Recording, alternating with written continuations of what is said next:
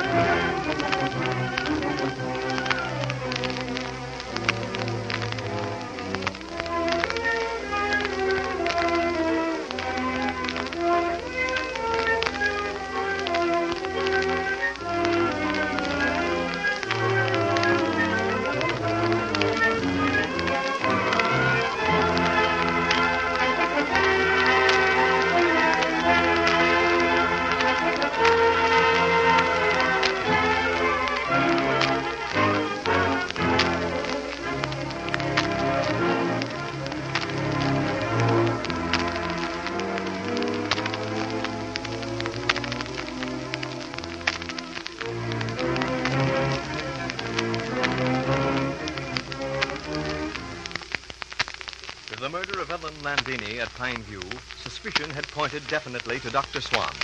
But Swan's murder left the case wide open with everyone at Pineview a possible suspect. Charlie Chan, knowing that several of those present are lying about their activities the night of Landini's murder, tells the various guests to take their places at the different locations they occupied when they heard the fatal shot. A reenactment of the crime. In rapid succession, Charlie Chan questions the guests. And now, in the seclusion of the study, he discusses the results with Sam Holt, Don Holt, the sheriff, and pretty Leslie Beaton. Well, taking it all in all, Mr. Chan, your reenactment of the crime did warm up the trail a bit. Indeed, yes, Mr. Holt. We now possess very definite proof that Mr. Ryder is lying. Why does Mr. Ryder lie? Is he guilty? Perhaps. It is possible, and it is thought which cannot be dismissed. If not guilty, then what? That he's trying to hide somebody. Correct, Sheriff. And if so, who is Mr. Ryder trying to hide? Doggone it, Oz Thing, of course. Who else? Quite so, Sheriff. Mr. Ryder has undoubtedly found the same answer to addition sum which we have so often added. And like us, Mr. Ryder, disliking to see loyal and aged Chinese servant arrested, decides to shield him. I know you're going to laugh at me, but... My dear Miss Beaton, we welcome your opinion. And as for laughter, at present moment, it is far from my mind. Well, my woman's intuition tells me that Ah Sing killed neither Landini nor Dr. Swan. Ah? But Miss Beaton, your woman's intuition, which, by the way, I do not disparage. This woman's intuition, however, does not help in matter of presenting evidence to defend Ah Sing in court. Right, Inspector Chan. And here's something else. And I might as well tell you, I had a call from the DA's office. You did, son? What'd they say? Oh, they were sarcastic. Asked me if we'd given up trying to solve this thing and if we weren't just having a good vacation at the expense of Dudley Ward. That, I am sorry to say, is what I've been expecting. What other matters did they bring to your attention? I told them that we had the situation well in hand and that they could expect an arrest within a few days. Golly, son, I ain't so sure that I'd have added that last. Oh, they mentioned the fact that if we cared to look into the matter, we'd find there was a young fellow by the name of Hugh Beaton who was heir to Landini estate. To which you answered? That if they cared to look into the matter further, they'd find that Beaton wasn't and never was heir to Landini's estate. Their reaction to that statement? They shut up. Come in. Yes? Oh, Mr. Romano. Mr. Chan, I have come here to have a chat with you. Well, then I'll go. Oh, it is not necessary, Mr. Beaton. What I wish to tell you, Mr. Chan, can be told to everyone, and not only here, but everywhere. You said, that is, you indicated that you have the suspicion of me because I am what you call heir to Landini estate, no? Degree of suspicion, yes, Mr. Romano. When one's chicken coop has been raided, one looks with suspicion upon all merchants selling eggs in the marketplace. But you agree that the one who killed Ellen Landini is same one who killed Dr. Swan. That is supposition, Mr. Romano, which may or may not be correct. Proceed. But I could not have killed Dr. Swan. I have a witness. As I tell you, I get out of a bed. I have only the pajamas, the dressing gown. Mr. Ryder, Miss Beaton, our singer, they know that is the truth. I could not have gone to house and kill a Swan. We were all waiting for you more than 40 minutes before you and the sheriff returned. How could I be the one to kill Swan? Then, Mr. Romano, you in turn will have to agree to certain facts. What are these facts, Mr. Chan? If you are in possession of alibi in matter of the death of Dr. Swan, then so is Miss Beaton, who was in your presence. Yes, I never have a suspicion of Miss Beaton. Likewise, Mr. Ryder would be eliminated from catalogue of suspected persons. Oh, certainly. Mr. Ryder, he was with me. And Ah Sing? Do you think Ah Sing could have gone down road to deserted house and returned within necessary time limit? No. Ah Sing, he could not. Mr. Ward? He was in bed. Do you think Mr. Ward would have done so? Impossible, ridiculous. He was in a bed when Ah Sing went to his room. Then there remains Mr. Hugh Beaton, who was likewise in bed. That is, according to his sister, Miss Beaton. And that's the truth. I believe it. I believe it. Then we come down to Mrs. O'Farrell. I can see Mrs. O'Farrell plodding through the snow, bent on killing Swan. But no, not Mrs. O'Farrell, but perhaps, Cecile. Sorry to disappoint Mr. Romano, but it was not Cecile's footprints we followed in snow. But it could have been her husband. Do not forget that he hates a Swan with a hate like the poisonous snake. Would you meet Mr. Ireland in a vacant house at midnight, Mr. Romano, if he hated you as much as he hated Swan? No, most certainly not. Not even for money? Not for all the money in the world. Then do you think that Dr. Swan was more brave than you? But no, I am sorry, gentlemen.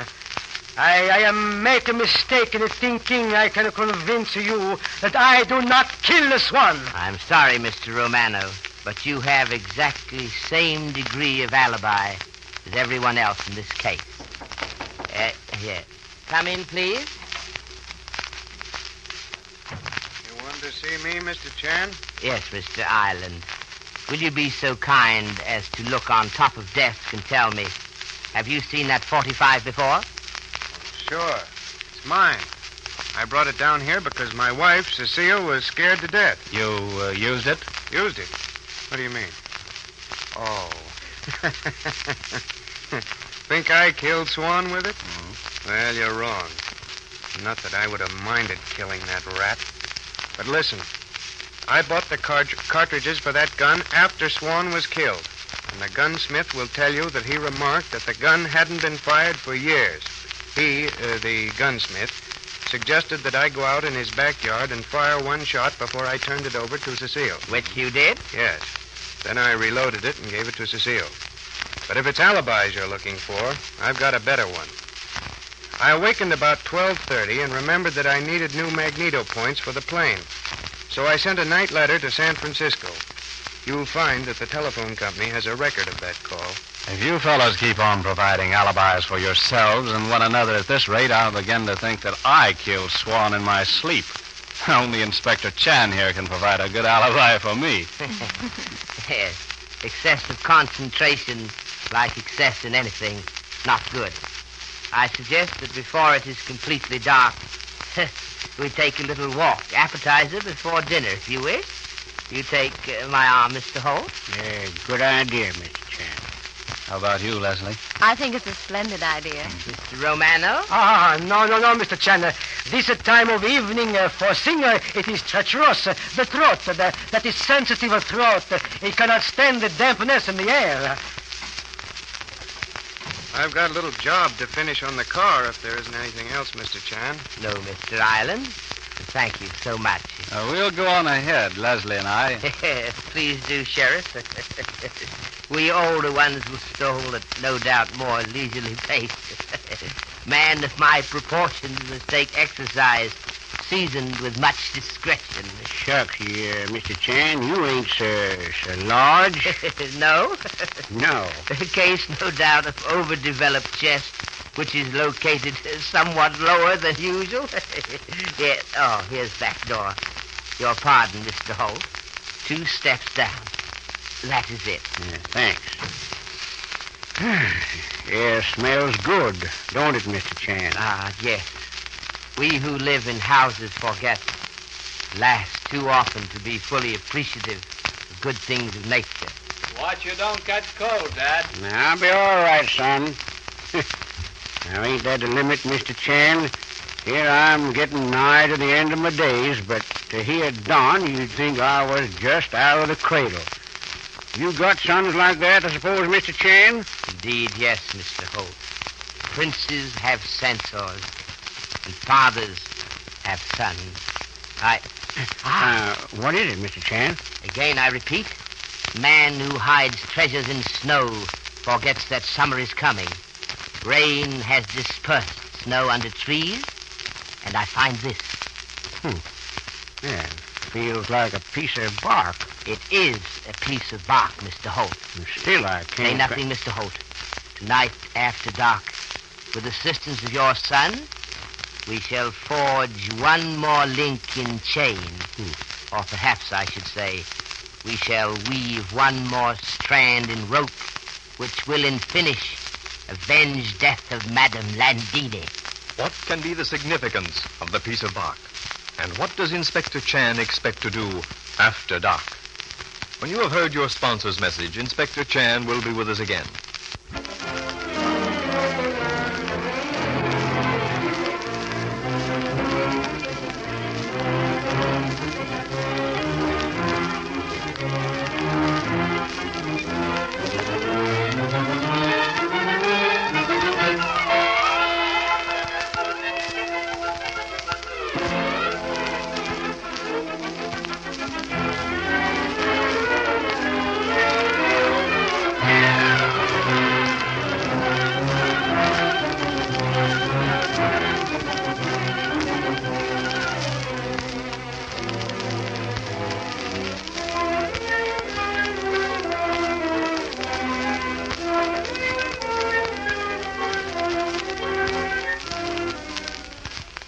Well, Mr. Chan, you have something from the Chinese classics this evening? Indeed, yes, Mr. Wilson.